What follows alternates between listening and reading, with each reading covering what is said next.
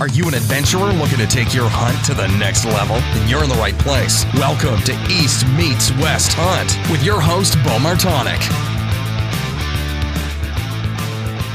Hey everyone, welcome back to another episode of the East Meets West Hunt podcast presented by onX. The onX Hunt app is your mobile GPS app to be able to check out all of your mapping, save your waypoints. You can use that in the field or at home on your computer. And within the onX Hunt app, one of the features I want to talk about is sharing a waypoint. So you can, after you mark a waypoint on a map, whether you're physically there and marking your location, or if you're scouting from afar and you're marking the waypoint, you can share that with your friends and family to say it's a rendezvous point where you're going to meet to park the vehicles, or you have a buck down and you need some help for someone to come in. It's a very useful tool to be able to do that. And say you don't want to share that waypoint with them anymore, you can pull that, you can delete it or remove their access, and it'll remove it from their account. So it's a pretty nice win-win on that side. If you want to check out the onX Hunt app, head over to onxmaps.com, and if you use the coupon code EMW, that'll save yourself 20% off of the onX Hunt app. The University of Elk Hunting online course. So Corey Jacobson and the team at Elk 101 has put together the most comprehensive and complete resource for increasing your elk hunting knowledge, confidence, and success. I truly believe most of the knowledge that I gained was from this course for my elk hunting, trying to reduce that learning curve. It was super helpful to have all that information in one place to be able to do that. And you get access to the entire course for 1 year. So that's all the different modules. And also the UEH mobile app, which you can put all the content from the online course right in the palm of your hand, anytime, anywhere, with or without internet or cellular connection. So if you want to check out the University of Elk Hunting online course, head over to elk101.com and use the coupon code EastMeetsWest. That'll save yourself 20% off of the online membership. And Tethered. So Tethered is a company that saw a need in the saddle hunting community. You know, it's a very small community of people within the bigger hunting space, but it's growing in popularity, and for good reason. So Tethered has really taken, something that just the gear was lacking in the innovation, and they took that by designing, engineering, and producing the most mobile, stealthy, and safest elevated hunting gear on the planet. I mean, I was super skeptical going into my first year last year trying out the saddle, and I'm a really big believer in it. And after being able to use it, just from being so lightweight and mobile, but in addition to that, it's not just that. So I had actually a couple people ask questions being like, oh, I understand it's mobile, but is it comfortable? Well, I sat a full week straight in it, dark to dark sits, and never felt any more uncomfortable than I would in a tree stand. So you can adjust it so many different ways and places to be able to change, where the stress points are and make sure you're comfortable. So in my opinion, I think it's just as comfortable as any tree stand. And honestly, the shot angles with it, everything else just makes sense. So I definitely would recommend, if you tried it out, that you practice with it quite a bit, because it is different. And so this summer, I'm planning on, have been practicing with it even more, shooting out of it, just going up and down the tree with it. It's really a great tool when you know how to use it. So if you want to learn more about saddle hunting and Tethered's lightweight products, head over to tetherednation.com to check that out. All right, so on today's episode, I want to start off by going through the Mountain Buck Monday post brought to you on Tuesday from Jordan Hollinsworth. And Jordan wrote in, on November 9th, 2019, I was still hunting my way to an area I plan on hunting for the first sit in this particular piece of public land. Before I could get to where I planned to hunt, I saw a deer trotting towards me from 50 yards away and could tell it was a mature deer with a large rack. When the buck was behind a large deadfall, I shouldered my muzzleloader and waited for him to present me with a shot. He stepped outside stepped out broadside, stopped, and I shot him at 130. I think being mobile and changing it up was what I was doing helped me harvest this giant whitetail on public land in Southwest Virginia. This is the biggest deer of my life, and I can say that it has changed the game for me. I've been following your podcasts and YouTube videos, and you present a ton of great information.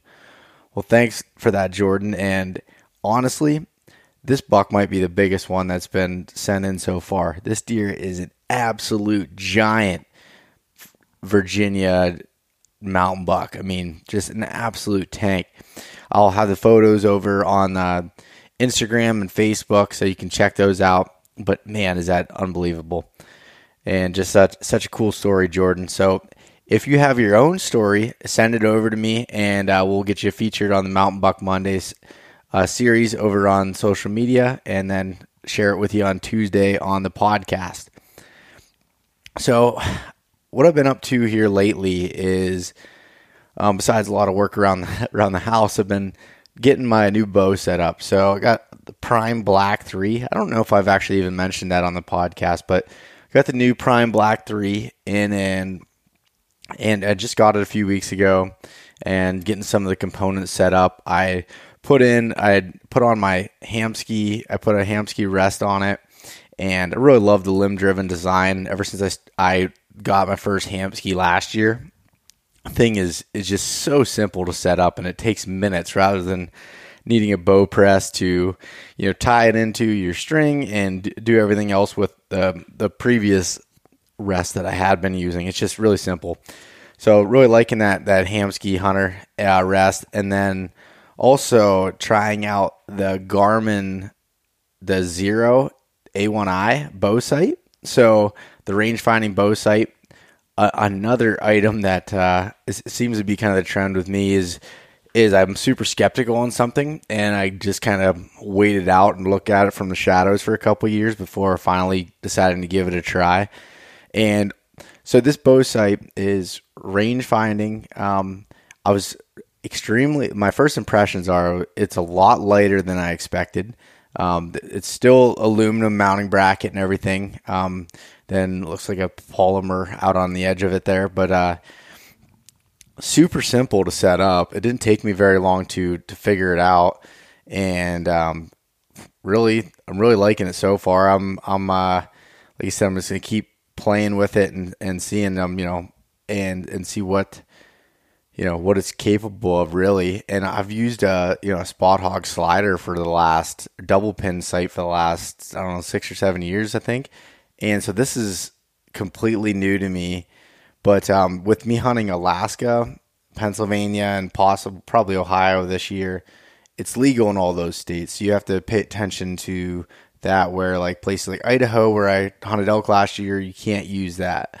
So that's kind of my some of my reasoning for trying it out. And basically I always have two bows set up to, if I'm going to hunt an area that doesn't allow it. But I'm telling you what, I think this is really going to be a game changer for me, from the standpoint of, like when you're in the whitetail woods and especially the big woods, you get such small windows and short gaps of, deer coming through. They're not going to follow a trail.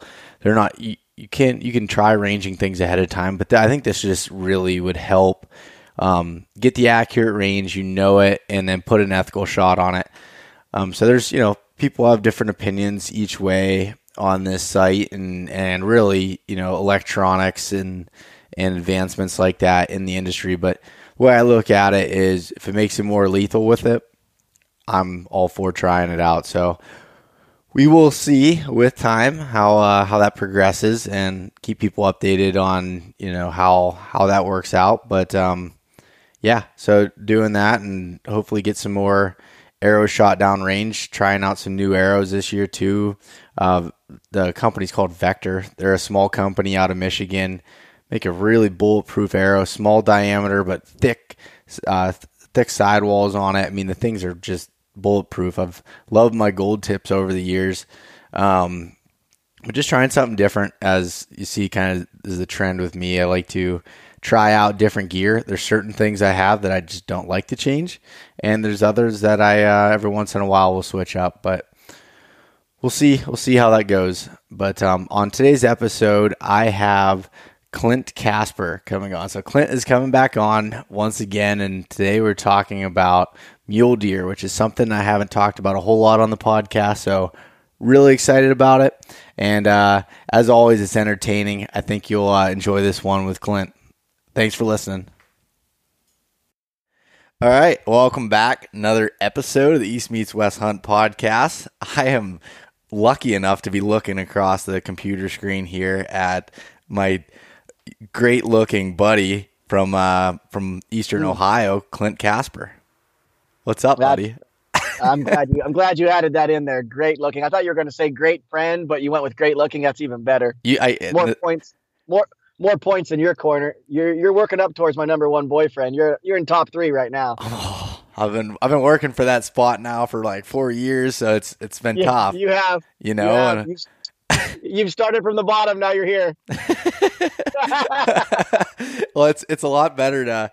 Well, I'd rather be doing these in person with you, but when we're doing the Skype thing now, my internet's finally fast enough where I can like actually see you and do the video as you're sitting in your truck. It looks like. And the typical Clint Casper. I actually got bought a freaking mic, a snowball deal that I was pumped about, and cannot get my computer to connect to my Wi-Fi and then to connect the snowball. So yeah, needless to say, I'm back to doing it the old school Clint way.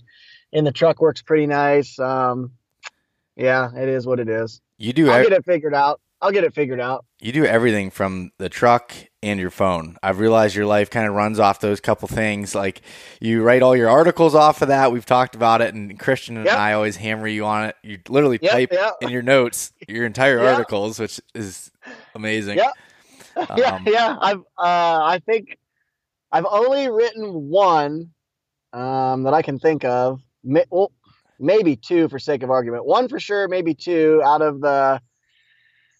I don't know. I mean, I'm probably pushing the 45, 50 mark published. So yeah, I mean, it's a pretty heavily sided phone versus computer. That's pretty heavily sided to the phone, but it works. It just works for me, Bo. It works for me. I'm not judging. That's awesome that you're able to do that. But it's like I said, it's just Clint Casper fashion. So Clint, you might be the person I've had on more than anybody, and that's because guys, like I don't mean to keep bringing him on, but if you got like the amount of like times he bothers me on things about getting on, then you'd understand it. Like you just got to shut him up and get him on.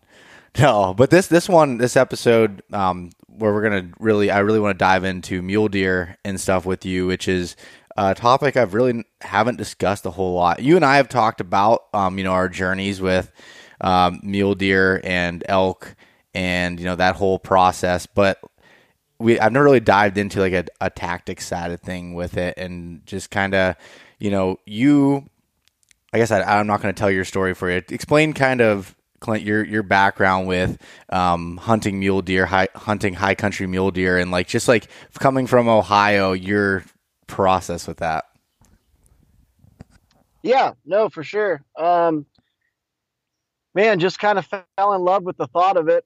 Probably, I don't know. I mean, grew up here in Ohio and hunting all over the Midwest for whitetails and turkeys. And I don't know. I kind of wanted to, like, I guess, extend my season, or I should say start my bow seasons earlier. So I was just like, man, I should like hunt, what could I hunt that's like early, that starts in August, September and gets rocking early. I'm always looking for a way to like hunt more or stretch my season out. So the mule deer thing kind of popped up, and didn't really know a whole lot about it. 10 years ago. I mean, I knew, a little bit about it, but not a lot. Just kind of started diving into it, looking at it. And it's kind of one of those things where I thought in my head, I'm either going to like fall in love with this and get obsessed with it, or I'm not going to like it at all. That's typically how I do things. I'm either, I go all in, and it's either I go all in and I love it, or I go all in and I'm like, yeah, I'm not going to ever do that again. And yeah, typical Clint fashion, yeah. I'm sure is what you're thinking right now. You know me pretty well.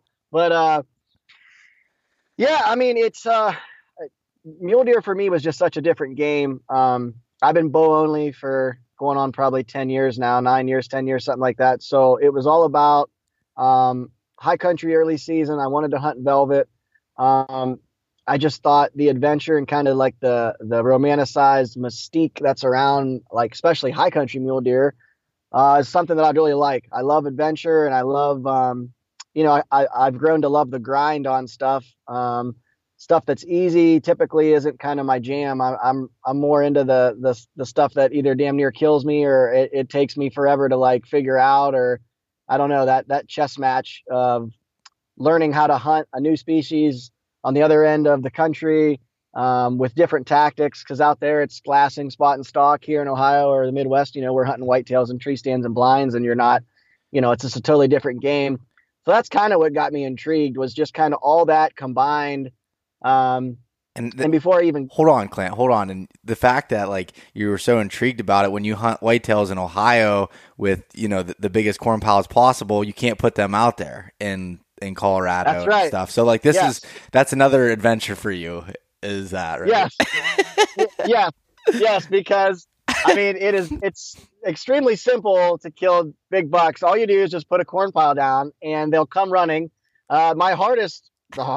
Realistically, the hardest thing I have to do is figure out on this very day, do I want to shoot this 179 or would I be better off to shoot the 168? Both are giants, but the one, frame to frame, it's like, yeah, it's pretty simple. Whereas the mule deer thing, I'm not allowed to do that. Yeah, so the gold pile of corn just means that giant deer come in daylight, they throw caution to the wind, and that just means, just come on in. Yes.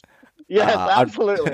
I'm just kidding, but absolutely. I always, just to give you guys a background, it's kind of an inside joke, but the joke about if you can bait in this state, how that makes it easy, and Clint's like, actually, I avoid it because it makes it harder most of the time.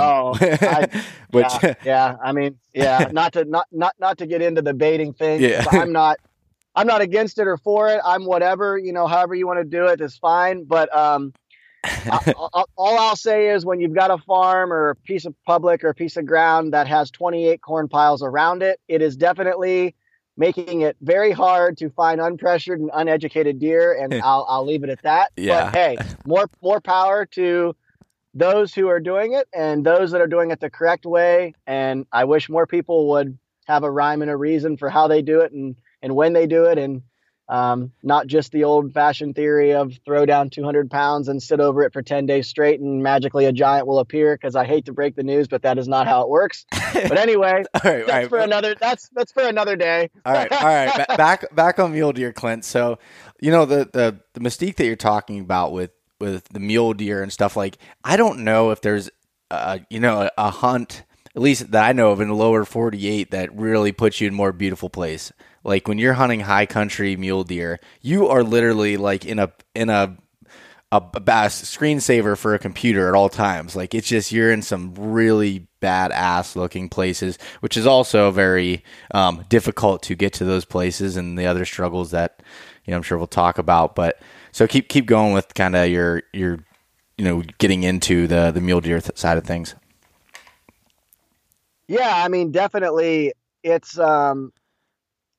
bow hunting mule deer has taken me to places that, a guy would never go. I mean, there's really no other reason unless you're going to go hunt mule deer up there or mountain goats or sheep or something, to ever be up there, which is really cool. I mean, there's people that might hike there or go rock climb there or something, but in the grand scheme of things, the average person's never going to go into those places unless there's a rhyme or a reason. So, and that kind of ties in again, a whole nother level to this hunting is the being in shape factor. I mean, it's not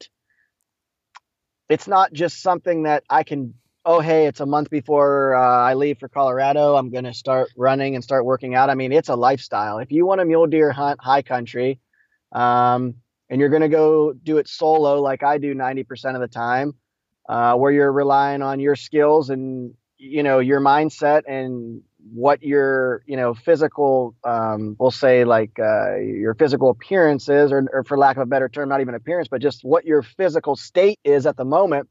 it all rides on you. And that's something that I have to work on basically year around. I mean, from watching what I eat to kind of how I'm working out or what I'm doing and making sure I'm getting things done in the gym or even just outside, weighted pack hikes and, box jumps. I mean, just, things that are going to constantly help me because I can't prepare for elevation. Disclaimer, everyone's going to say, oh, just put one of the masks on. I'm going to tell you right now, I've been there and done that. That is not that. I mean, it might help a little bit, but trust me, you can walk around for 3 years with a mask on to try to mask. Which we are currently, by the way. Yeah. Yeah. No pun intended. Actually, we've been doing that, but yeah, it's not, that will not mimic the thin air and what it feels like at 13, 14,000 feet. It just won't. So so that was something else that I really like too, is it's kind of a lifestyle change. If you want to get good at this and you want to be good, the better shape and the more tough you are mentally and physically, the better. So, I mean, that was two things too that really struck me that was like fun and intriguing is it's a different mindset and it's a different kind of, lifestyle that you've got to sort of like walk the line on if you want to go do this stuff. Cause it's really no fun to hike in 10 or 11 miles in Colorado, put your camp at 13,000 and hunt at 14,000 for 7 or 8 days if you're absolutely dead every day by 9 o'clock in the morning. I mean, it's already a super tough, super challenging hunt to begin with, and then throw in the factor of not being in good physical and mental shape. And realistically, you won't make it very long.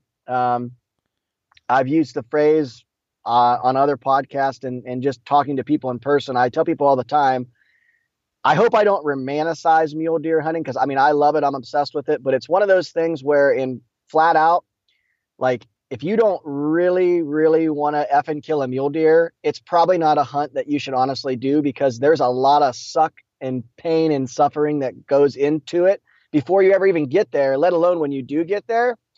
But the sights and the things you'll see, the experiences, I mean, I think about that every day. And I mean, honestly, that's what I'm obsessed with. And that probably won't change. If you told me I could only hunt one animal right now with my bow the rest of my life, I'll take high country muleys, hands down, no questions asked. I don't even need to think about it. Huh. It's interesting. And the whole idea, what you said is like with not romanticizing it. That's a very good point. Like it is a beautiful, beautiful country. And I've never focused on high country mule deer. I've never had a tag for it, but I've hunted elk in and around those areas. And I've got to see them mule deer work through the high country and stuff. They live in some fucking bad places, like some really, some really gnarly places as we get later into the story about your deer, we'll talk about that. But like, it's not going to, it's not an easy thing from, the sounds of it from you, and really backcountry hunting in general is you have to really want it. It's definitely, not as it's portrayed in video form that you watch on YouTube and stuff. There's a lot of suffering that goes into it. And that's also not trying to stray anybody away from it that's, never done it before. I think, it could open up a whole nother world to you, but just understand that, I guess, going into it, that it's not necessarily a vacation. No, I mean, it's definitely something that I think if guys don't have the time or energy or the passion to invest into it, it's honestly something that I would say don't even bother doing it because it's one of those hunts and it's one of those deals where, like I said, it's like a lifestyle more so than it's just, okay, I'm going to get ready for this hunt a couple months prior, and then I'm going to do the hunt, and then that is what it is.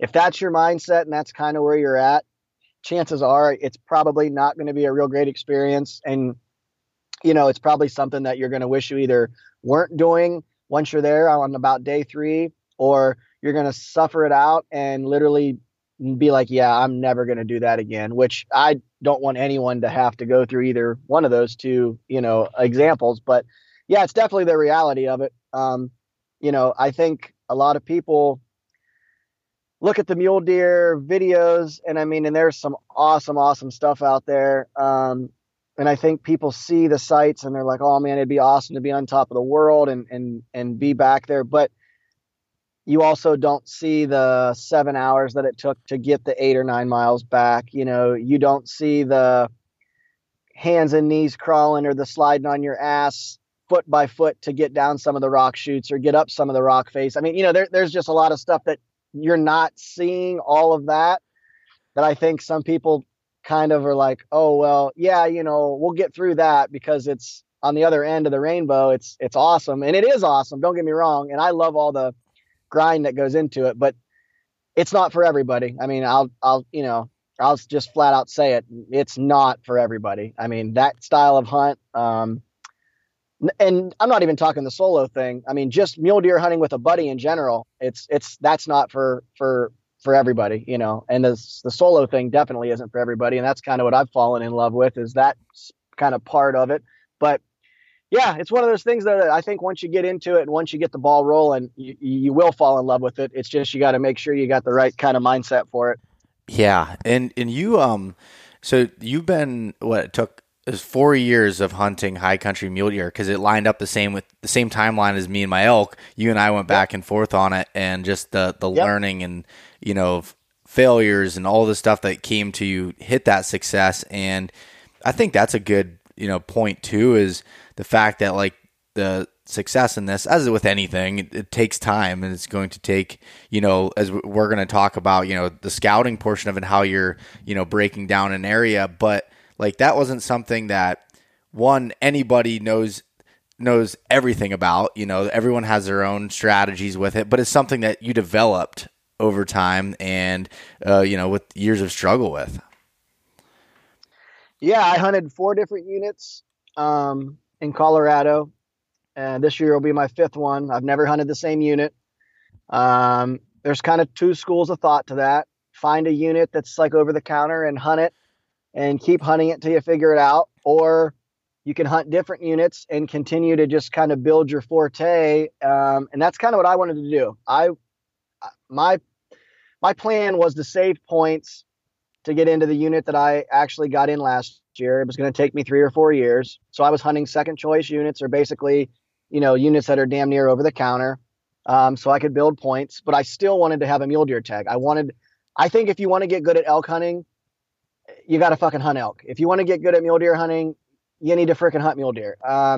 Saving points is great. It's awesome to have 9, 10, 12 points in your pocket. But if you've never hunted mule deer, if you've never hunted elk, you've never hunted antelope, but you've got this sweet tag, now what? I mean, just because you've got all these points doesn't really honestly mean anything besides you're going to get to toss a couple $100 down, down the drain, and you've now got a tag, but then what? So my plan was I wanted to hunt different units. They're all a little bit different. They all take, kind of a different mindset, a different game plan. And each year I wanted to build off of what I previously learned in a unit and took it to the next unit. And I thought that would be the best way for me to honestly get good at figuring out where mule deer live, what they're doing, how to kill them. And that was kind of where it all started. The first year, to recap it, I got into deer. I had a few days out of that 8-day span where I didn't see any deer. So, it was kind of an up and down roller coaster. I took away from that hunt. I needed to be in better shape. I thought I was in good shape.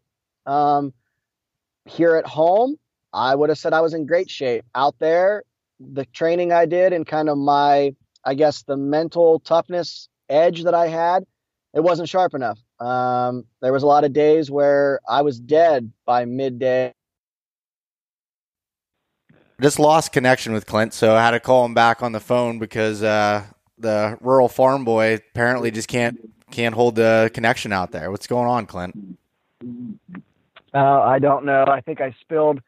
It's 11 o'clock, so I've already started drinking. My Busch Light spilled, and I went on my phone, and then that short-circuited me out. But we're back up and running now. Thankfully, I only lost about a half an ounce of beer, so okay. It wasn't a total catastrophe. Okay, good. That's what I was worried about. But so where you were at, you were talking about the struggle of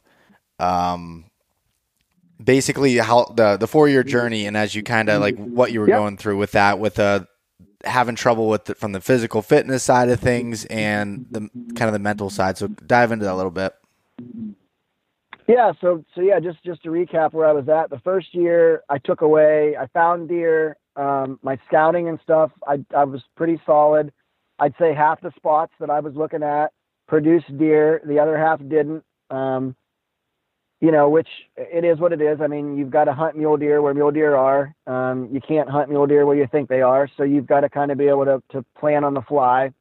Going into year 2 was a lot better shape, mentally and physically. I trained differently to get my body used to more stress. I did a lot of like short burst workouts. I did a lot of like long distance stuff. So it wasn't just a focus on one. I tried to really mix in a lot to kind of like be real well-rounded on just my endurance and the amount of stress that my body could take in a day and be able to recover. I really focused on, doing a lot of different things, a lot of band workouts, a lot of heavy pack stuff, a lot of just having my pack on and hiking with 50, 60 pounds. Some days I'd run 80.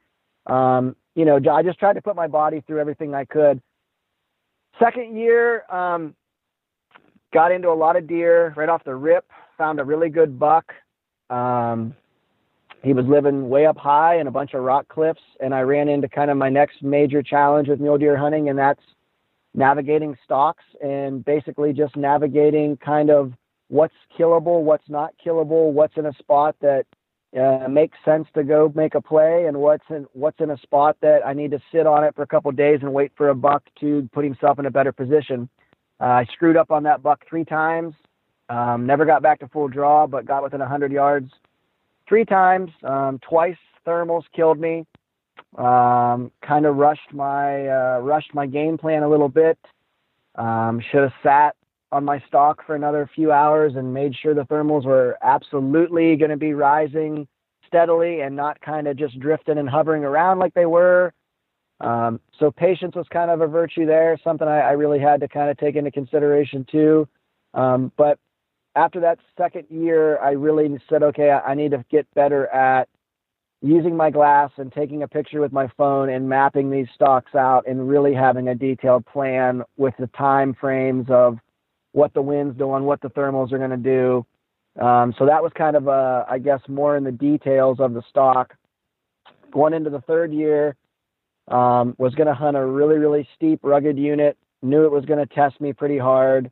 Not a ton of mule deer compared to the other 2 units that I was in, but I knew there were some really, really good bucks that had been killed, and I've had a few buddies that have hunted it. So I knew it was going to be a different challenge for me. Probably wouldn't see as many deer, probably wouldn't get as many stalks as I had been getting the previous years, but I was now going to start to match wits with probably an older age class of bucks, and that's exactly what I found. I got in on a buck that was probably a 7-8-year-old deer on the third day. He was probably, for all the inches junkies, he was probably, a 190 to 200 inch mainframe with some inlines and some kickers and stuff. I mean, just a giant. Rolled the dice and stayed 6 or 7 days after I found him and played the game. Learned a lot about how, the older age class mule deer, what they do. It was kind of funny. Once he realized that he was being hunted, I actually bumped him one day on a stalk. I kicked a rock on accident. It rolled. And in the high country, if you kick a pebble and it starts to roll, you can cause, a daggone little mini avalanche to take, a rock freaking avalanche to take place. So that's exactly what happened. My rock started rolling and busted up a few more rocks. And before you knew it, I had half of a freaking mountainside, it seemed like, rolling down. So he split off from the group he was with. He completely went, into solo land. Took me a few days to find him. He moved up into the rocks, like completely into the rocks, just made it absolutely almost unbearable, to even live up there and stay up there and try to find him from day to day. So at that point, I felt like, I was at the point now where I had enough kind of knowledge and skill to play the game with big mule deer, but it was just kind of one of those monkeys I was going to have to get off my back. I mean, I had been so close. I actually got the full draw on him second to the last day, 70 yards, feeding, and he ended up turning and walking away, directly away, and that was it. I mean, just never never gave me a look. Tried to get back on him the next few days, and he was just in spots that there was just absolutely no way it was even feasible. So, at this point, we're going into year 4. I've drawn my bow back. I've never actually shot an arrow at a mule deer yet. I've been close. I've got in on some bruisers. I've taken my lumps. I've drove out there by myself and home 3 different times now. So we're at a lot of hours, a lot of miles, a lot of time. And I just really felt like, that 4th year, I drew the unit that I really wanted to get into, used my points, just felt like it was all going to come together. I had gotten my ass kicked for 3 years, but I had learned a lot. I had changed a lot. I evolved as a spot and stock mule deer guy, just, everything from my gear to my mindset to like the athletic ability that I had possessed previously till now.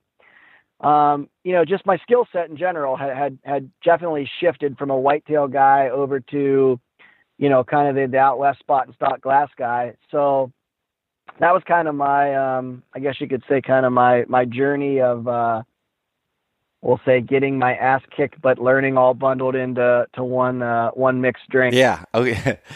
Yeah. No, that makes sense. And I think that's the best way that you could explain that journey without taking 10 days to explain it, because I know there's so many details that go within that, and that was a good recap of it.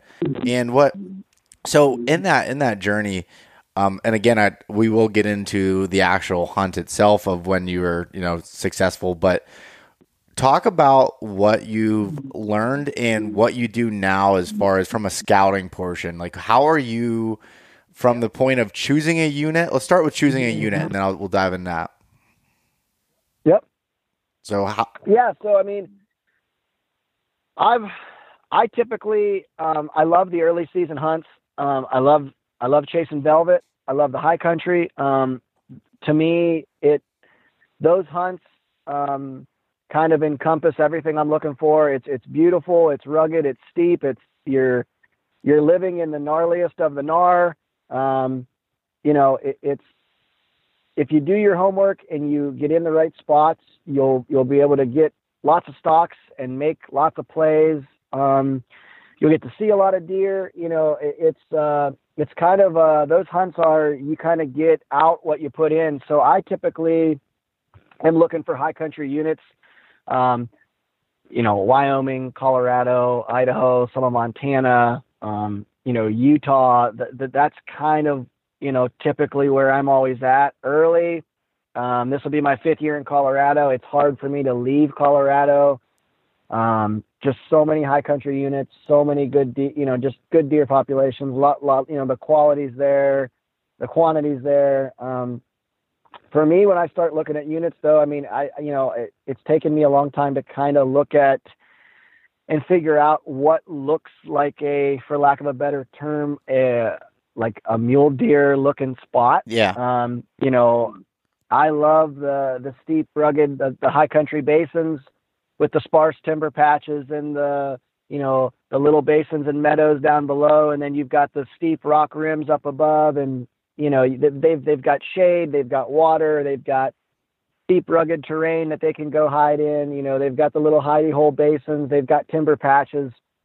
That stuff is conducive for a bow hunter. You can slip in from above when the thermals are in your face midday, and you can work your way down and make plays. It's hard to hunt mule deer once you get down below into, like the timberline and stuff, because now they're living in big patches of timber. And I mean, it's really hard to make a play and kill a buck that's kind of out in the open against a rock that you can see the whole time, let alone if you're trying to sneak your way through the timber, a buck's in there, but you're not exactly sure where he's at. I mean, that's a whole nother challenge and makes it 1,000 times harder, in my opinion. So my first thing is, like I said, I'm looking for these units that have a lot of high country. That's what I like to hunt. I think it's the funnest stuff to hunt, and that's kind of what I'm looking at. OnX and Google, you can really pick these units apart and really kind of look for that habitat. I mean, I love the north-south facing slopes. I mean,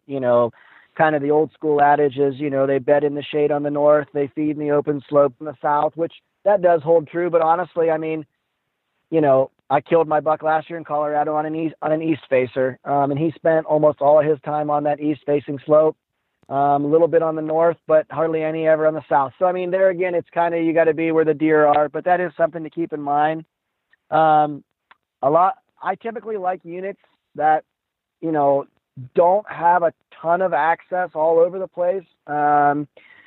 Nowadays, I don't think there's really any hidey hole secret spots with the way social media and the world is. I mean, back in the day, there were spots in Idaho and Colorado and different places, Wyoming, where people just didn't really know they even existed, and they were honey hole gems. Today's world, it's not so much. So I honestly try to look at those overlooked spots, or I try to get in, really deep and try to get in really far to where the average guy is just not going to be. I mean, I think a lot of mule deer hunting, especially on public land, comes down to basically you've got to want it more than the average guy, and you've got to be willing to put forth more effort in than the average guy. And if you can do that, you'll get back into deer that the average person isn't going to find, or it just isn't going to want to stay in there very long for.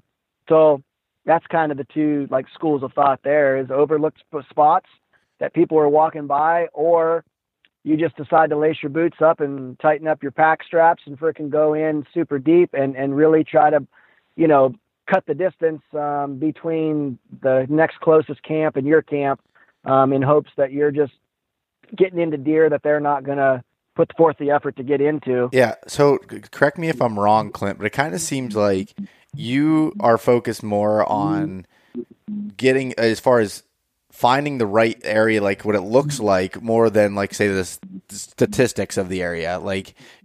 Colorado has big deer in probably every unit. So you're focusing on what experience you want, or what terrain you're looking to hunt, those type of things, rather than the specifics of a unit from a trophy potential or anything else, because Colorado has big deer, a potential for big deer anywhere.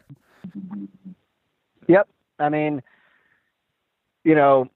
I've hunted 0-point units and been on 190, 200-inch deer that guys with 6, 7 points in other units would shoot all day long. I think your difference is you've got more tags and more pressure in those lower point units. You probably have less of those giant caliber bucks because there's more bucks and more deer being killed there, but you're still going to have big deer on the mountain. And for me, like I said, I want to hunt mule deer every year. I love it. If I can hunt a unit that's a 0 or 1 point unit, and I can get in it and I can have an opportunity to chase around some, big old mature mountain bucks, versus I've got to wait 3 or 4 years to draw this one unit that's got more of those bucks in it. Honestly, I'd rather hunt every year. That's just, I love to bow hunt. I love to be in that element. I feel like I was honestly born to hunt mule deer in the high country. It's just, I just love it. And so that's kind of my train of thought is, I, from experience now, kind of know what I like and have a pretty decent grasp. By no means is it a great grasp, but it's a decent grasp on what mule deer like. I can kind of look at Google Earth or Onyx now and see, okay, there's subalpine willows up here in this high country basin. Well, I know from experience that's a huge part of mule deer's diet. If you can find the subalpine willows, you're going to run into mule deer. So, for example, if I'm looking at a unit and I'm looking at a spot that's 7 miles back in and it's in some gnarly country and there's not a lot of water close by, so that deters people. It's pretty far from a trailhead, 6, 7 miles, we'll say. That deters a lot of people. We've got subalpine willows, and we've got a ton of kind of sparse, timber patches and the rock rims. I mean, it's everything that I need to see is right there. I'm going to mark that on, my map, and I'm going to put that in the back of my mind as there will be deer there. Can I guarantee there's going to be a 200-inch buck there? No, I can't guarantee you that, but I can guarantee you there will be mature bucks somewhere there that I'll be more than happy to go hunt. And that's kind of where I'm at is, I guess you could say, it's kind of to quote me, I want to chase mule deer. I don't want to chase points. That's kind of where I'm at with the point system. I mean, I put in for points in some states where it takes 2 or 3. And it just is what it is. That's just what you've got to do. But the states that I can hunt every year, your Idahos, your Colorados, some of the Utah tags, oh man, I'm all over it. I mean, that's just, like I said, I want to chase mule deer, not chase the point system. Yeah, that's a good quote there. I'm glad you brought that up, Clint. Every once in a while you come up with something decent, but and that's such a good thing. Yeah, thanks. But wanting to chase mule deer, because like you said, that's so true. And if you build up all these points for it and you never hunt them, then I thought that way with elk. Is my process. I hunted over the counter, and now I have some points built up. Like next year, I should be able to draw a pretty good tag in Montana and some other places. And I've had experience now that that'll help me in that journey, because I've already screwed up enough times when it wasn't as high, high priority, if for lack of better terms. Yep. No, I mean, and absolutely. And I mean, you can relate to it with whitetails. You can relate to it with elk. And, I can relate to it with whitetails. I mean, I can remember first going out of state to hunt public for whitetails, Kentucky and Illinois and even Pennsylvania. I mean, it was a huge learning curve. And the more I did it, the better I got. But it took screwing up on a lot of good deer and a lot of days of not seeing deer and having to go back to the maps and having to figure out, where to go now, what to do now, kind of how to stay mentally in the game. I mean, all that build up to the point where now it's like I've got the confidence and when it comes right down to it, I know if I keep grinding, I'm going to be able to make it happen sooner or later. It's not a matter of if, it's a matter of when. And I think that's important for guys that dive into this is, if you want to go hunt mule deer or elk or anything, and you're traveling 7, 8, 9, 10 states away, you've got to have that mindset and that mental edge of, I'll figure it out.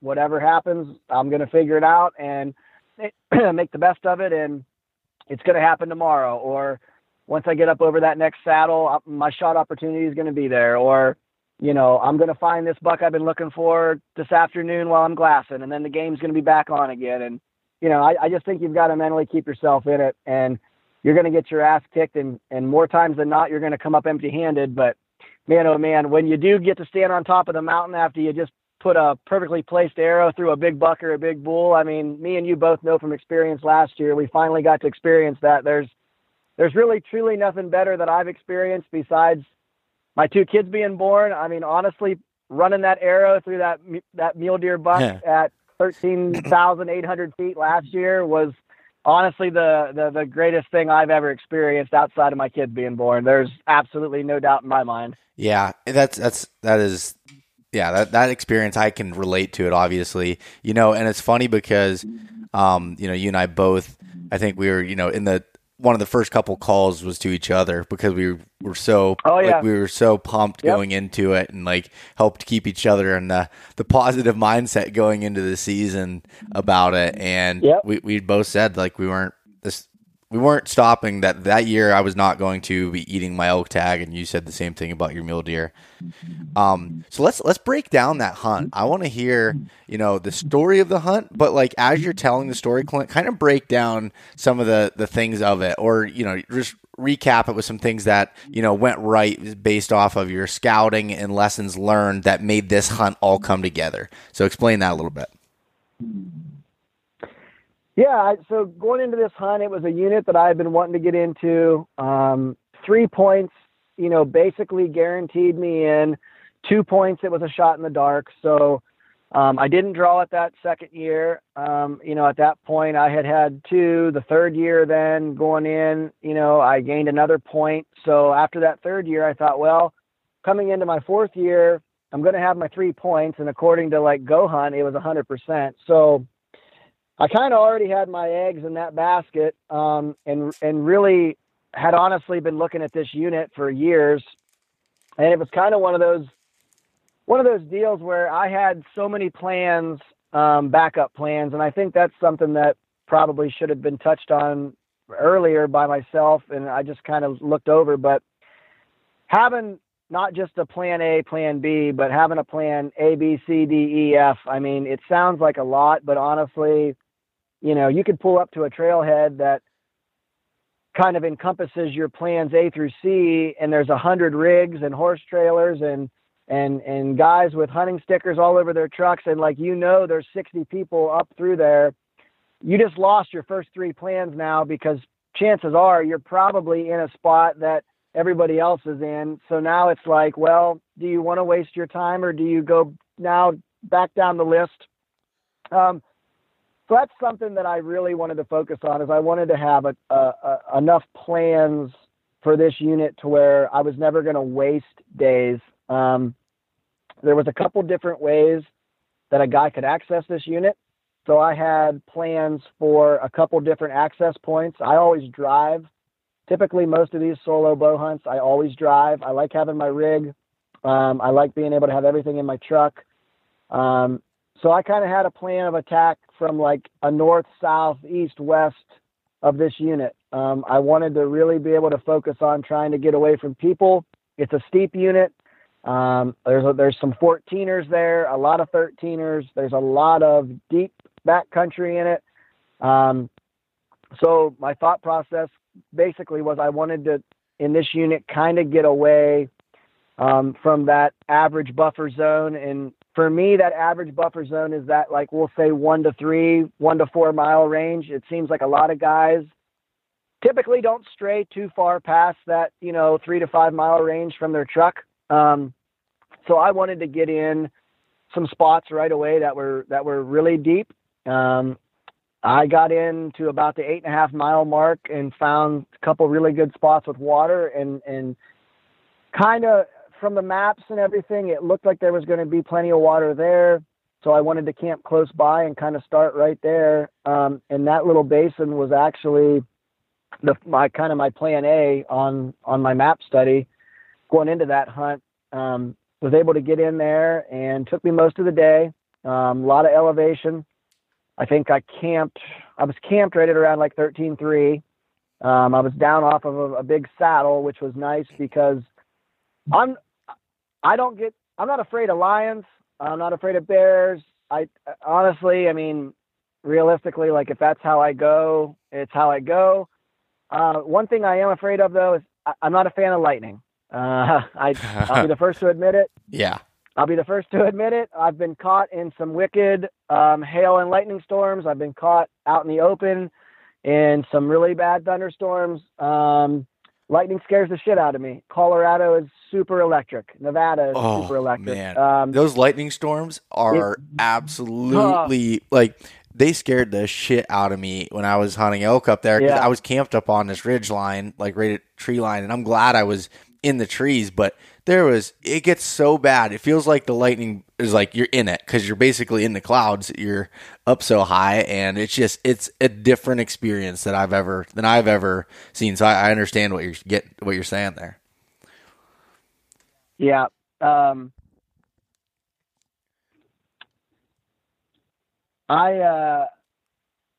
It's kind of one of those things where you don't want to run around the mountain scared, but when you see storms kind of rolling in, you're basically like, okay, it's time to kind of abort ship here, what I'm doing, and figure out a spot to hunker down, get down in the timber, get off the ridge lines. I don't camp up on top. I know there's lots of guys that will camp right on the ridge lines or camp right up over the saddles and stuff. I'm not one of them. I like being down in the timber a little bit. I like to try to stay away from that. So that was another thing that, there again, going into this hunt, that unit, very high, very steep, kind of had a game plan with where I was going to camp. And that was one of the main reasons was I wanted to definitely be off the top. Got in there. It was pretty much exactly like how I thought it was going to be.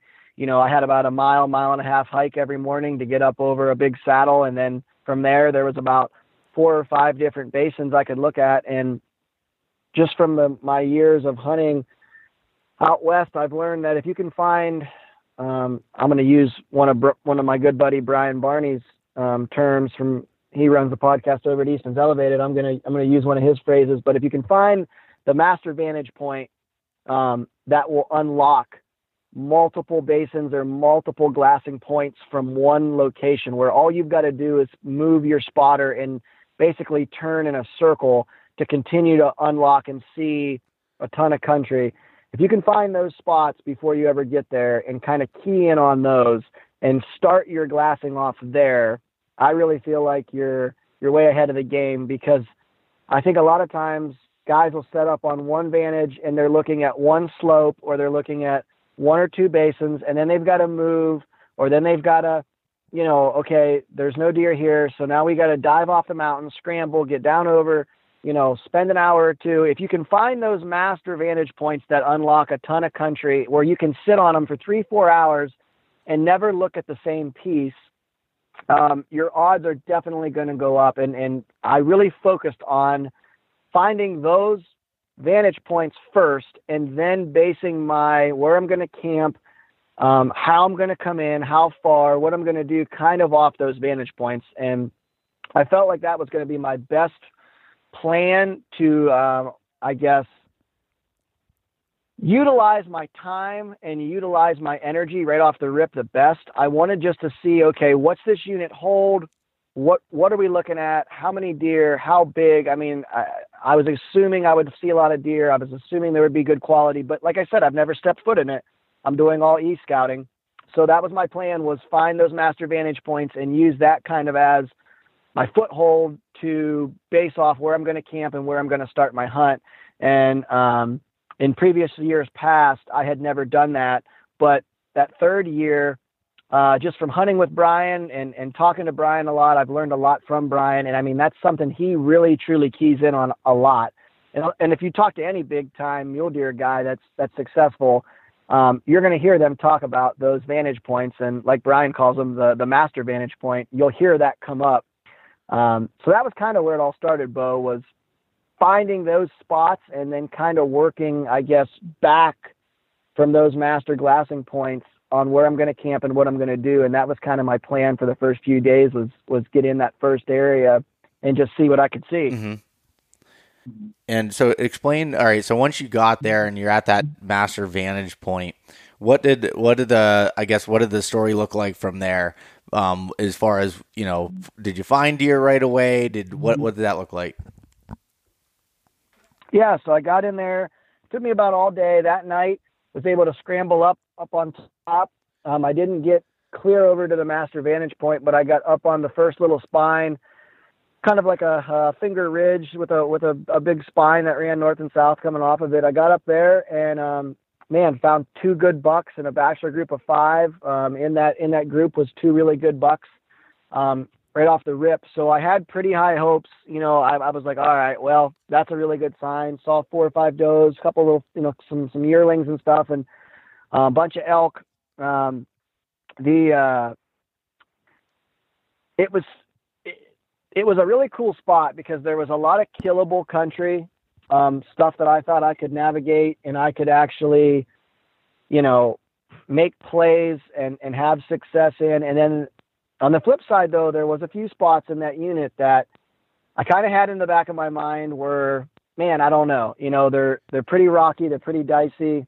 So in the back of my mind, I was kind of flirting with the edge of disaster on some of the spots, because I was like, man, I really want to see what's in some of these spots, but I don't want to waste time, and I'm not really sure if I could navigate them or not, because, I mean, some of that stuff was pretty gnarly. But I knew the spots that were going to be spots that I would call spots that were killable spots for deer to be in. I was already finding deer in some of those spots that night. So I was definitely excited to kind of explore everything the next day and get up to that master vantage point. So the next morning I got up there, probably a good 45 minutes before daylight, got all set up, got my morning instant coffee, on the old, pocket rocket, got my water warmed up and got my coffee going. And, right at first light, man, it just kind of come alive. I think probably 70-80% of the area that I looked at the next few hours had deer on it, had bucks on it. There was only a spot or two that I glassed that I didn't see deer. Like I said, ton of subalpine willows up there, and I mean, they were just all over it. They absolutely loved that. So I knew right then and there, like, okay, if I'm just patient and I play my cards, this is what I've worked for. The deer here, qualities here. I'd only seen one guy from the point of like 5-6 miles into where I was. So, I mean, it wasn't like I was overrun with a bunch of people. The cards were kind of all stacked up to where it was going to, hopefully work out for me. I just needed to find the right buck in the right place and make a play. And it's kind of funny, that spot in there, there was a ton of elk in there, which, there was part of me that was like, oh man, I could have got an over-the-counter elk tag, but I was so focused on the mule deer. I'm glad I did. Yeah. But, it was funny. That spot kind of had it all. And, I really felt like I had the time. I think I blocked off 2.5 weeks at work and pretty much told them, hey, I'll be back when I kill a mule deer. And they just kind of looked at me and I'm like, no, seriously, like when I kill one, I'll come back. Until then, I'm just going to stay here. And, whether they believe me or not, that was truly my plan. So, luckily it didn't take 2.5 weeks. I got lucky, and the second morning found the buck, found a buck in a really killable spot, on a hillside that I was like, okay, I can make this work. And it ended up being the buck that I killed, a day later, but, it ended up all kind of coming together, and I didn't need all that time. So that was kind of nice. Yeah. When you spotted the buck, did you go right in for a stalk, or did you kind of see what they were doing or what he was doing, and like explain like what your process once you spotted that deer? Yeah, so I was actually looking for the buck that I had found the first morning. He really caught my eye, and I stumbled upon this deer, and he was, I knew as soon as I put the spotter on him, I knew I was looking at something that, definitely was probably, I won't say once in a lifetime, at least I hope not once in a lifetime, but at this point, it was a once, a 1 in a million buck for me. He ended up being 32.5 inside. I knew he was well over 30 inside, so that caught my attention right away, and immediately was just like, oh man, there's a giant. He was with 4 other bucks, and they were coming out of a basin. They were just feeding their way up. Looked like they were heading up into this big rock rim to kind of bed for the day. I didn't think they'd go up over the top. They had no reason to. So I kind of made the judgment call right there. Okay, I'm going to slide off the master vantage, and I'm going to get down around and get in closer, kind of get a better look at the situation, get a better feel for what's going on. Got over there, and lo and behold, couldn't turn them up. Could not find them. Could not find any of the bucks. So I thought, okay, well, they were headed up. When I left, they must have went over the top. I didn't know. I had not been up over that top yet. Looking at onX Maps, it looked like it was going to be on the edge of something that I might want to hunt versus not, just because of how steep and how rocky everything was. I wasn't quite sure what I was really getting myself into there, but I kind of threw caution to the wind and was like, well, I've at least got to go up there and peek over that edge and see if I can locate him again, and then we'll figure it out from there. So about noon, I got up there, had the thermals and everything.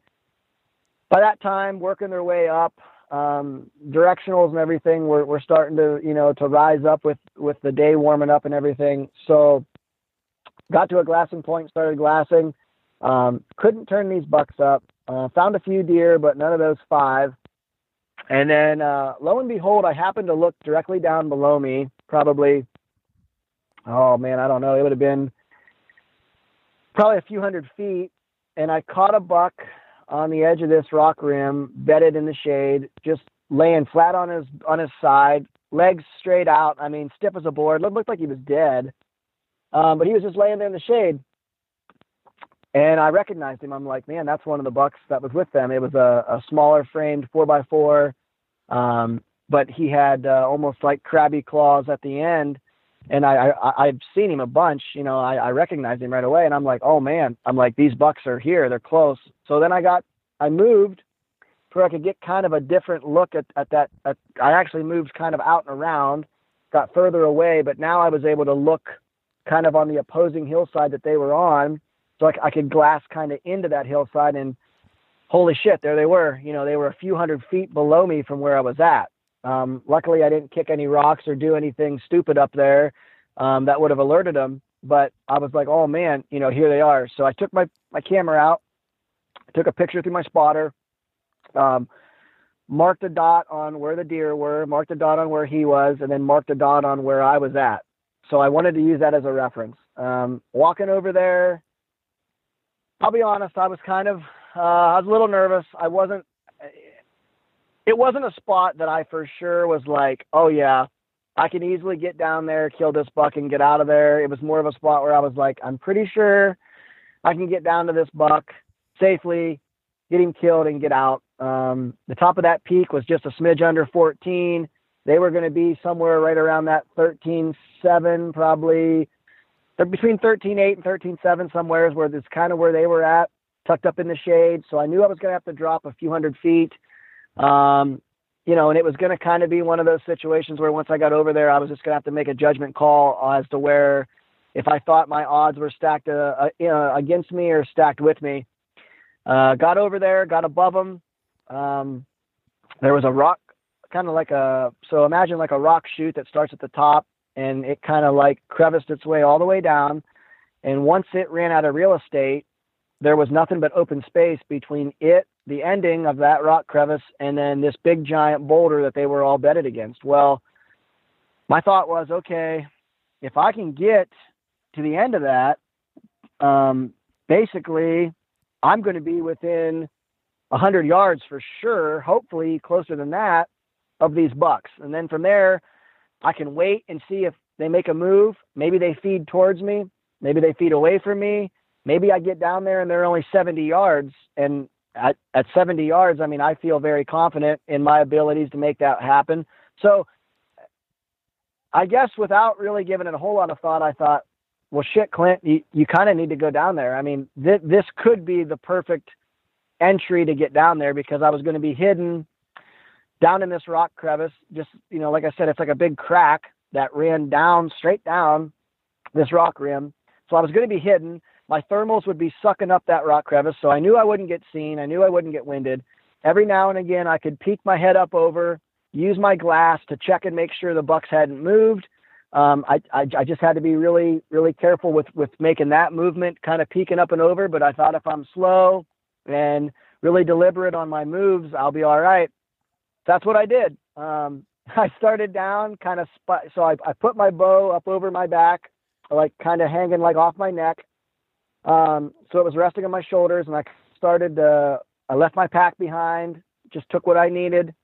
Had my bino harness with my rangefinder, my release, my wind checkers always on the side of my FHF gear harness. I had my Garmin InReach on me and my cell phone, and, that was pretty much about it. That I left everything else behind because I just, I wanted to go in as quiet and light as I could. Started Spider-Man-ing down through there, got about halfway down, took a little break, peeked over the edge, and lo and behold, all these bucks are laying there. I mean, half of them are asleep.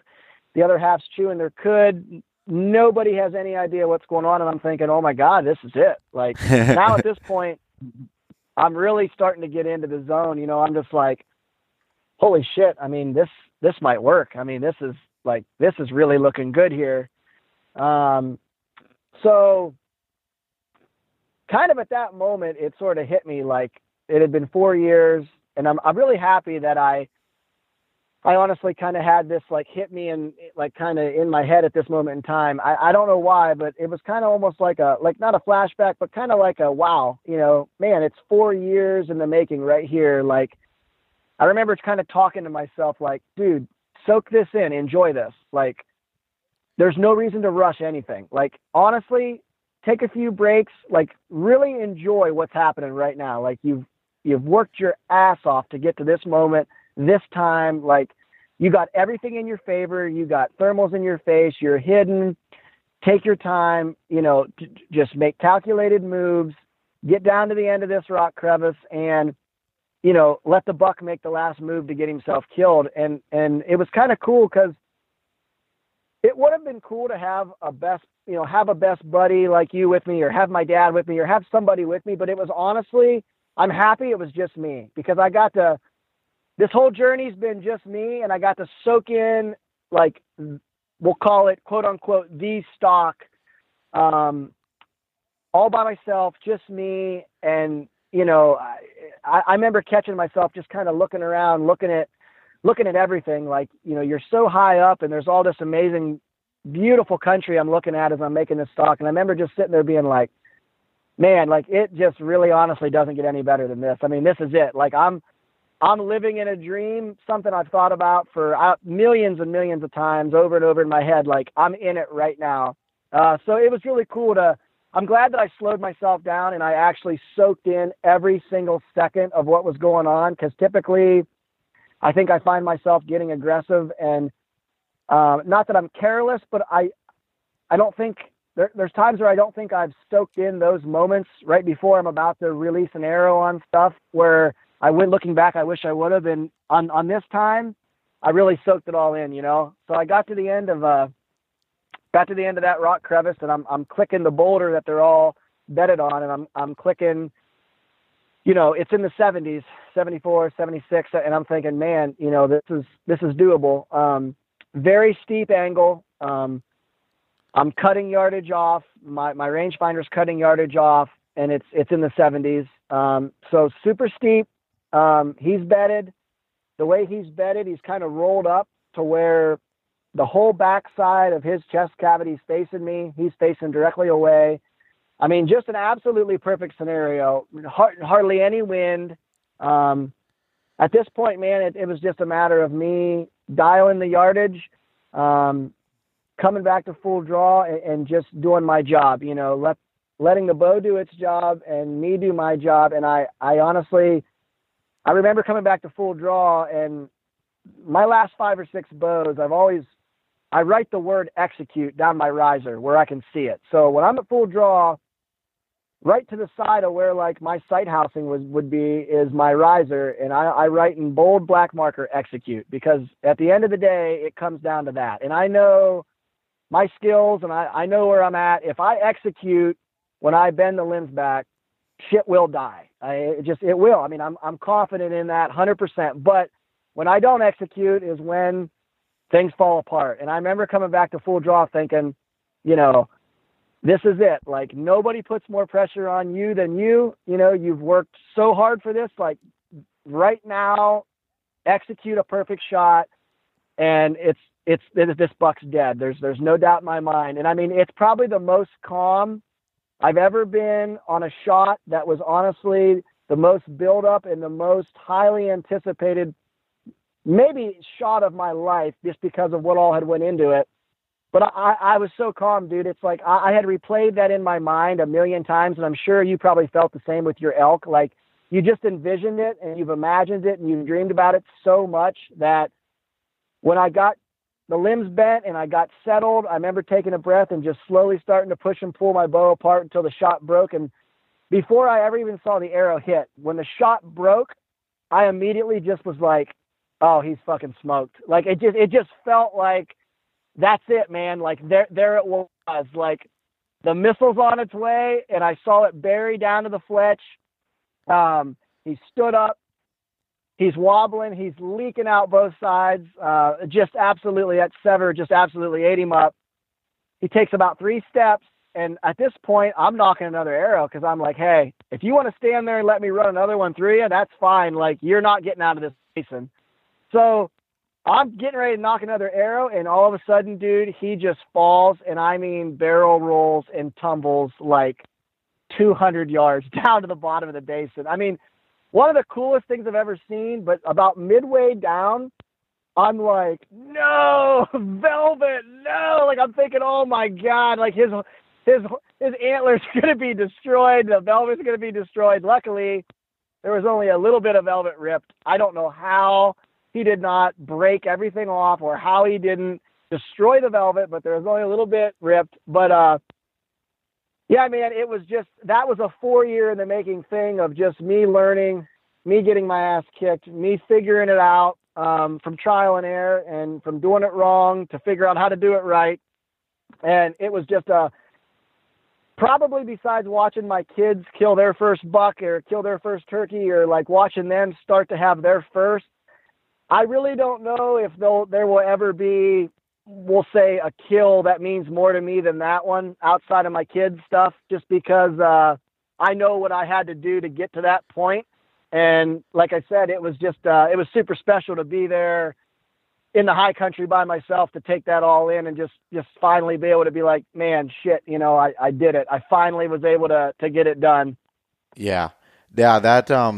That I can, like I said, I'm relating to that so much, you know, in my own journey with the elk hunt, that feeling and when that shot breaks and you know that it's going to hit the spot, yep. Like it's the best feeling, like adrenaline rush times 20.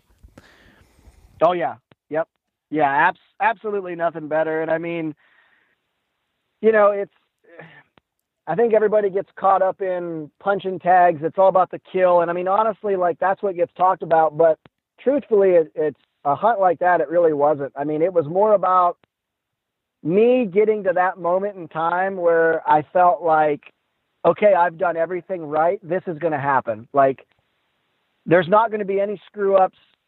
You've played your cards right. You've put yourself in the position. Now it's easy. Now all you've got to do is make a shot that you've made in your backyard 1,000,000 times. But it was getting to that point. It was finding a unit, finding a buck, picking out a stock, figuring out how to get it done. Just getting to that moment. Like I had chased that moment for so long. It was just cool to finally get there and then be able to kind of soak it all in and take it all in. It was something that, like I said, it'll probably never be rivaled as far as my own accomplishments. I mean, that one's going to be pretty hard to ever top just because of what all actually took place to get there. So definitely, it was pretty fun to type out that text on my inReach to send, you know, my dad and you and Brian Barney and, you know, just good buddies all over the place that knew what all I had invested in this. It was a pretty good feeling to send that text, you know, big buck down with the exclamation marks. There was, I definitely had waited a long time to send that one. Yeah. And dude, the call, when you called me, when you finally got service, you were in the midst of packing out. Well, not entirely. We can kind of tell that story, but,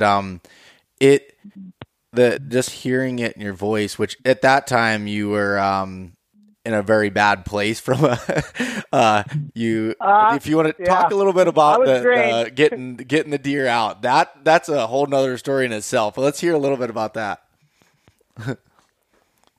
Yeah. So, being, you know, my first initial reaction is, you know, I got to go back up, get my pack, get down there with my kill kit.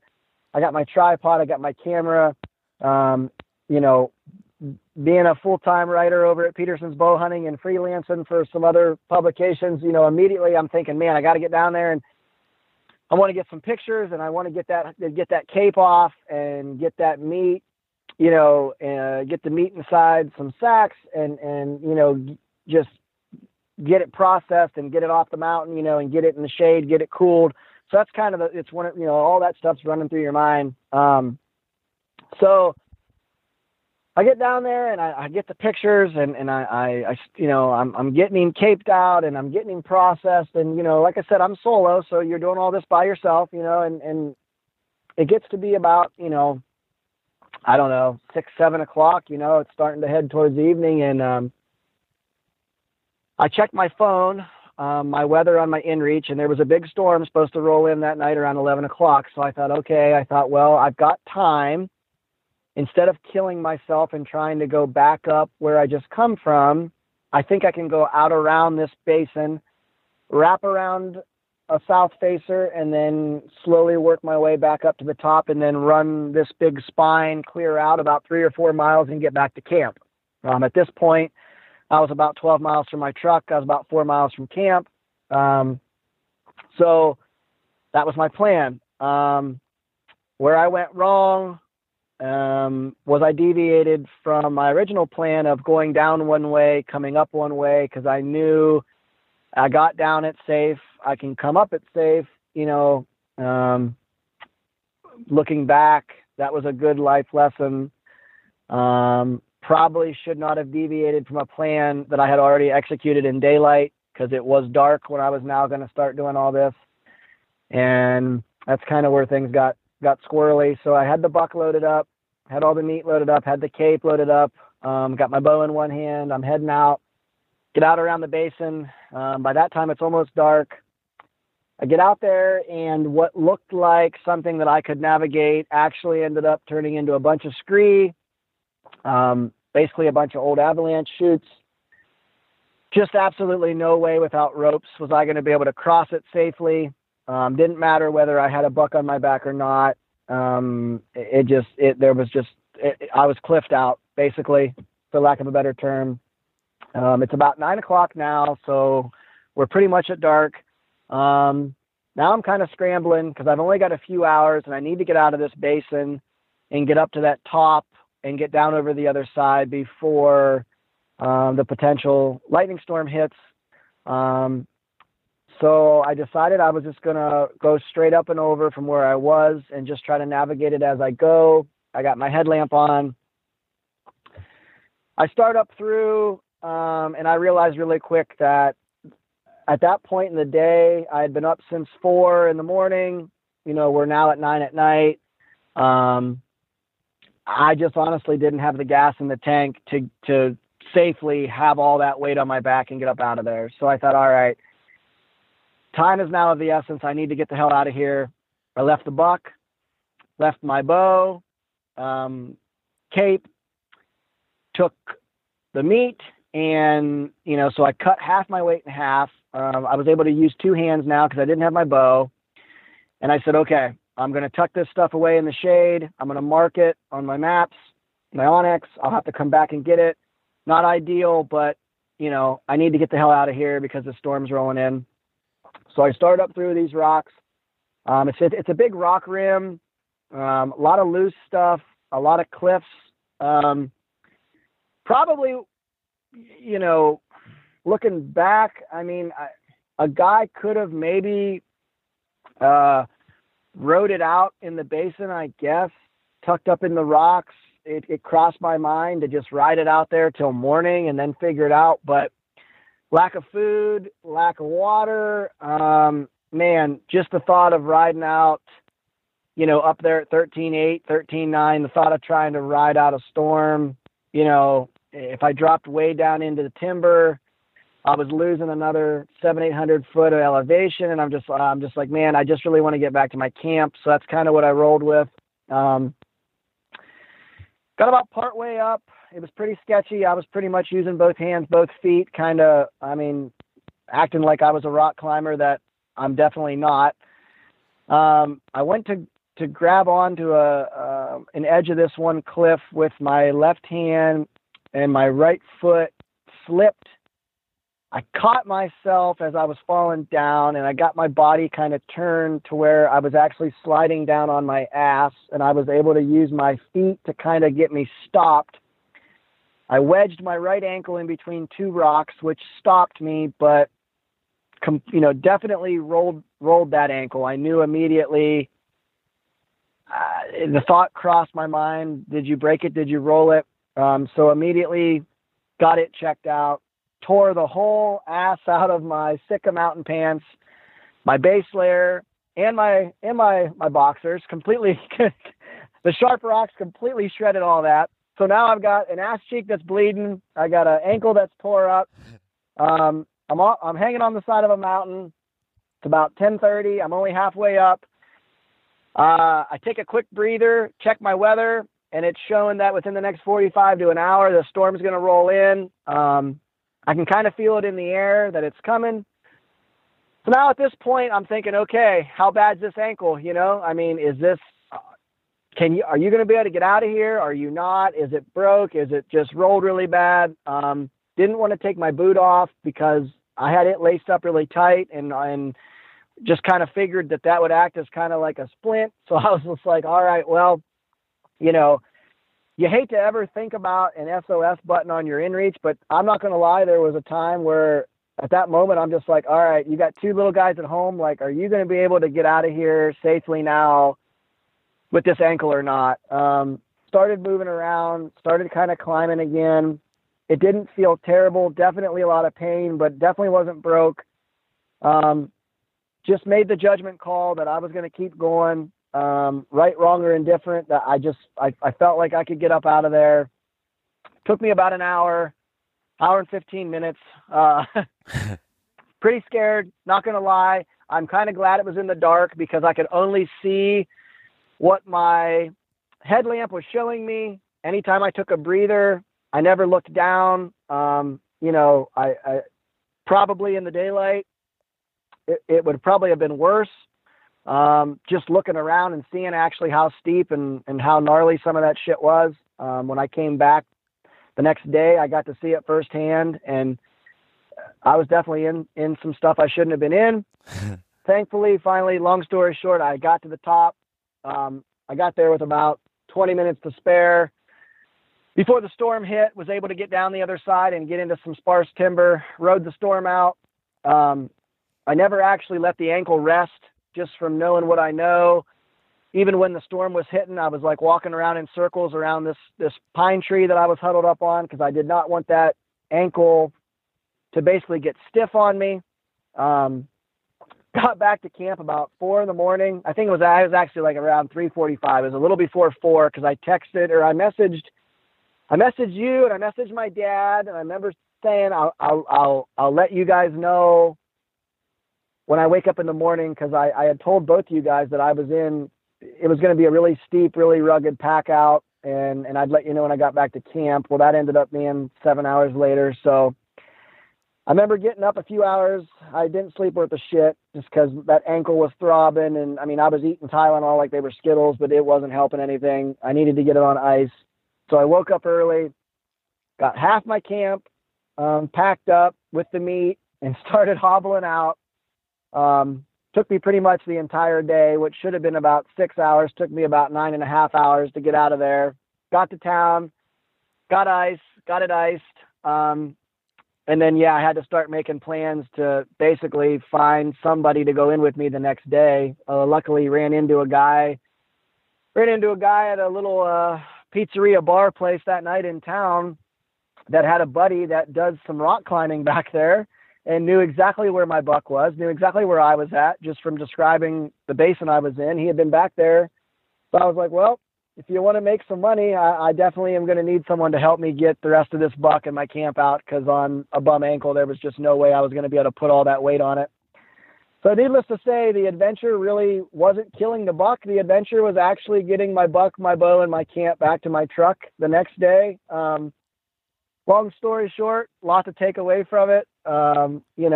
Definitely shouldn't have strayed away from my plan A that I had already done in the daylight and kind of knew the route. Was trying to save some time. That definitely didn't work out.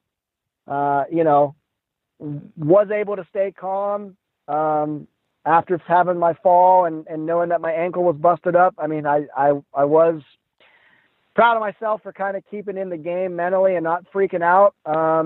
But I think it just goes to show that, that is real danger that can happen out there. And I mean, in the blink of an eye, it can go from being, I was on cloud 9 to killing this great buck to, holy shit, am I going to be able to get out of here and still be walking, whenever I actually do get up to the top, or am I even going to be able to get to the top without falling down 600 feet to my death? So it was full of up and downs and adventure. And that's exactly what I like. And I drew another Colorado high country tag, so I'll be back this year, but going to try to stay away from half killing myself if I can. Well, yeah, I your call, when you call, so for everyone listening, Clint called me on his way back when he was going to his truck. So that first day, after he rode out the storm, got out of the cliffs, he called me, and he sounded like a dead man talking, and that's not an exaggeration. Like Clint is, as you can hear him on podcasts, he's very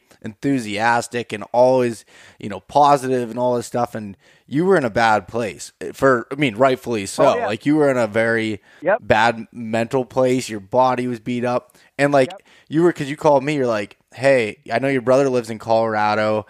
Is there any way I could get a hold of him to come help me get this buck out? And my brother happened to be hunting mule deer, or he was already in the backcountry somewhere, so he wasn't available. And, I'm trying to find people. I'm looking things up for you. And then you ended up running into that guy. But it was a scary, I'm sitting, at my office at work getting this call, and I feeling helpless. I couldn't help you at all, but you were in a very, very tough place, Yeah, it was, it was a good experience for me because it shows how quick shit can hit the fan, for lack of a better term, in the backcountry. And I mean, I've never experienced that. I've heard Brian talk about it. I've heard a lot of my buddies talk about it. And that was kind of my first real, oh shit moment back there by myself. So, I mean, it was, it definitely showcased kind of, how quick things can go sideways, and you've got to be able to keep your cool and mentally work through some of these situations. And 2-3 years ago, honestly, I don't think I would have been mentally tough enough to maybe have handled that situation the same. Not saying I wouldn't have got out of it, but I really think I would have been a lot more freaked out and would have had a whole different perspective on kind of where I was at that moment in time, versus this 4th year. I was like, okay, this is not good. We know that, but okay, let's check the ankle. Let's get our grip here for a second. Let's check the weather. Okay, you can walk. Can you get out of here? Yes. Okay, now we're going to tighten up the chin strap and we're going to make it out of here. And that's all there is to it. And it was kind of a very deliberate mindset of, you're not dying on the side of this mountain. You finally killed this freaking mule deer. You got to get it the hell out of here. You got to get yourself out of here. This is not how it's supposed to end. So it's kind of one of those moments where it was like, I was getting tested again, as if I wasn't tested enough in those 4 years. But yeah, it was like one final test. Okay, we're going to let Clint kill this big mule deer buck. Now let's see if he can get himself off the mountain in one piece. So, but yeah, made for a good story, makes for a good podcast. Definitely something that I'll never forget. And it was kind of, I've never really heard you worried or have ever really talked to you and felt like you were in a type of panic. But I do remember hanging up the phone and thinking, man, I hope I didn't ruin Bo's day, because you were definitely very distraught over. I felt like a parent. What I was telling you. I felt like a parent. I don't have any kids, but I felt like that was as close as you could get to I was sincerely worried. And I know you were able to, handle your own, but and if it would have been anybody else, I would have probably been even more worried, just from the standpoint of that I know that you are a very capable person and you've been in scenarios, before, and you keep a pretty calm head, which is what you need in that scenario. I remember a hunt in Colorado when I was hunting elk up in the high country, and I watched these elk come out, and they were feeding up in between these bands of rock cliffs. And so they did that one night. The next day we were planning on going up there. It was me and my dad. And as I started getting up there, I realized it was a lot steeper than I anticipated and from what I saw from the valley floor. And I had full camp on my back, because I was planning on, if they didn't come out in that spot, I was planning on just staying up there so I didn't have to hike down and then back up the next day. But anyways, I got up there, and I'm not a huge fan of heights. I've had to get used to it. I've had to learn, from the first year in Colorado, what I thought was bad to now is different. My mindset's different.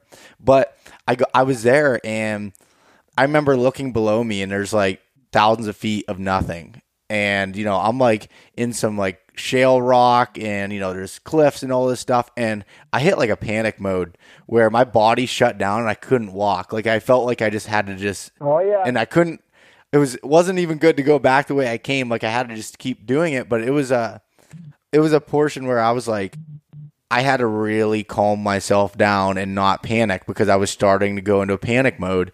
And it's a scary thing. Yeah, I mean, when the adrenaline gets going in a situation where you're scared or it's a scary, frightening thing, it's way different than the typical adrenaline rush that we live for, which is, oh, shit, here comes a big buck, or oh, shit, here comes a big bull, or whatever. Like that's on the other end of the spectrum, and it's a very different adrenaline dump that you get. And that's one thing that hunting, and I always relate hunting to life, but when that's something that's taught me so many things of when a situation gets bad and your emotions take over. Again, this applies to everything in life. You need to, before you make an action, you need to be able to think about it and have a somewhat of a clear head to respond to it, not to react. It's the same thing if you're at your tree stand and a buck's coming in, a big, the buck you've been after, he's coming in.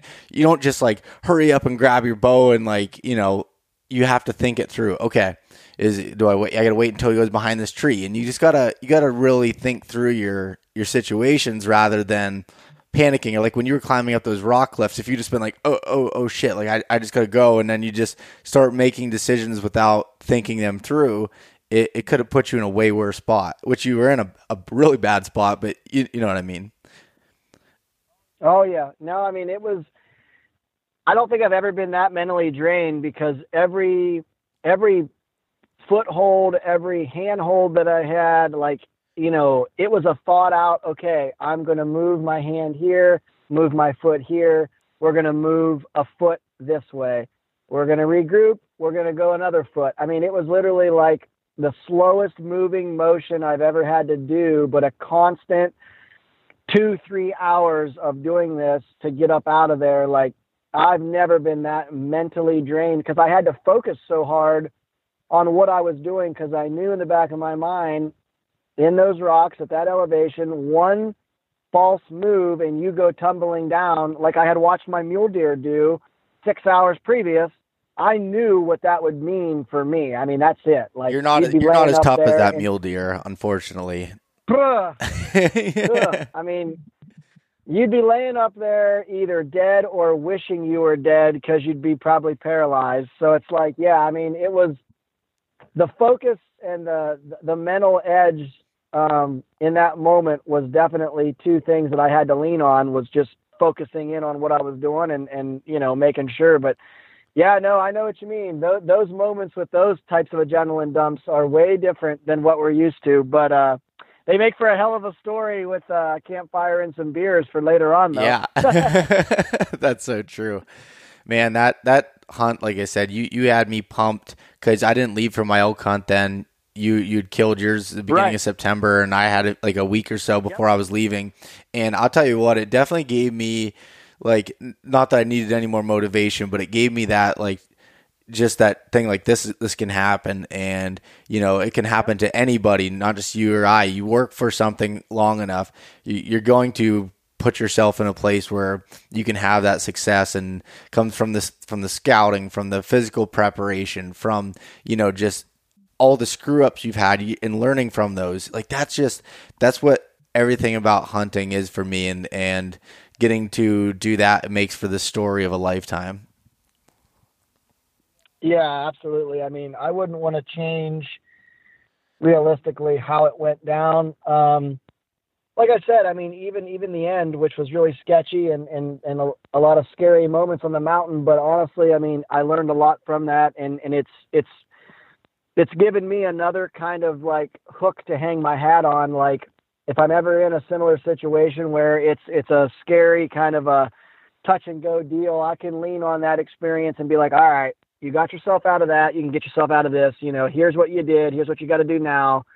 Stay calm, figure out what your plan is, and then execute and focus on it. So, I mean, It was bad, but it was good. I mean, I try to take the positive out of everything, and the positive in that scenario was I made some vital mistakes that I need to correct, but I also can lean on kind of my physical ability and my mental ability to get me out of a scenario like that. I mean, if I can get out of that, I could damn near probably get out of about anything. So it's kind of like your ace in the hole you can kind of lean on now a little bit, but it would be nice if I just don't have to really, relive that for a while and just not have to kind of go back to that. But if I ever do, I mean, I guess I'll be prepared more so than I was, but we'll see. You never really know on adventure bow hunts what's going to happen. And that's kind of that mystique that always keeps me coming back for more and more and more is there's adventure at every turn. There's no doubt. Awesome. Well, Clint, I think that's enough information for this podcast here. So where can people find some information on you, some of the articles you've been written, anything else that you can think of there? Because, you're always, your posts on Instagram and stuff are always great and motivating, uplifting. And at the same time, like whenever you talk, you're right, there's so many things that you can learn from it. I mean, you truly have, your knowledge comes from experience and putting yourself there. So give a little bit of where people can find you. Yeah, really appreciate that, buddy. Instagram, Casper Clint, just last name, first name, all put together. Clint Casper on Facebook. Like I said, I write full time for Peterson's Bow Hunting. Typically every issue I'm in, you can see my ugly mug in there. Podcast wise, I mean, definitely do a lot of podcasting with Bo and all the bros and buddies over at Working Class Bow Hunter. My buddy Brian Barney over at Eastman's Elevated. Do quite a work with all those guys and different ones here and there in the podcast world. Blogs and stuff for Bo and again over at Working Class Bow Hunter.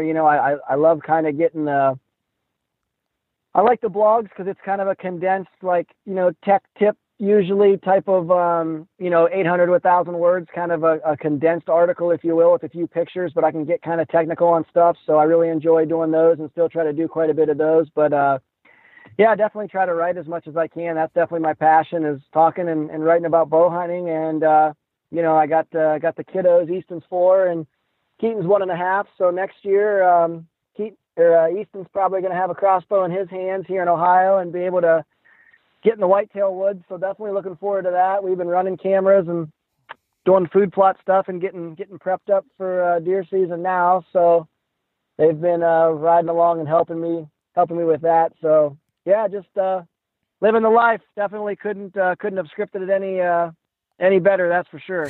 Yeah, that's awesome, man. Well, Clint, thanks for coming on. We'll as always, we'll be talking again, I'm sure, and as more adventures come up this fall, we'll have some more to talk about.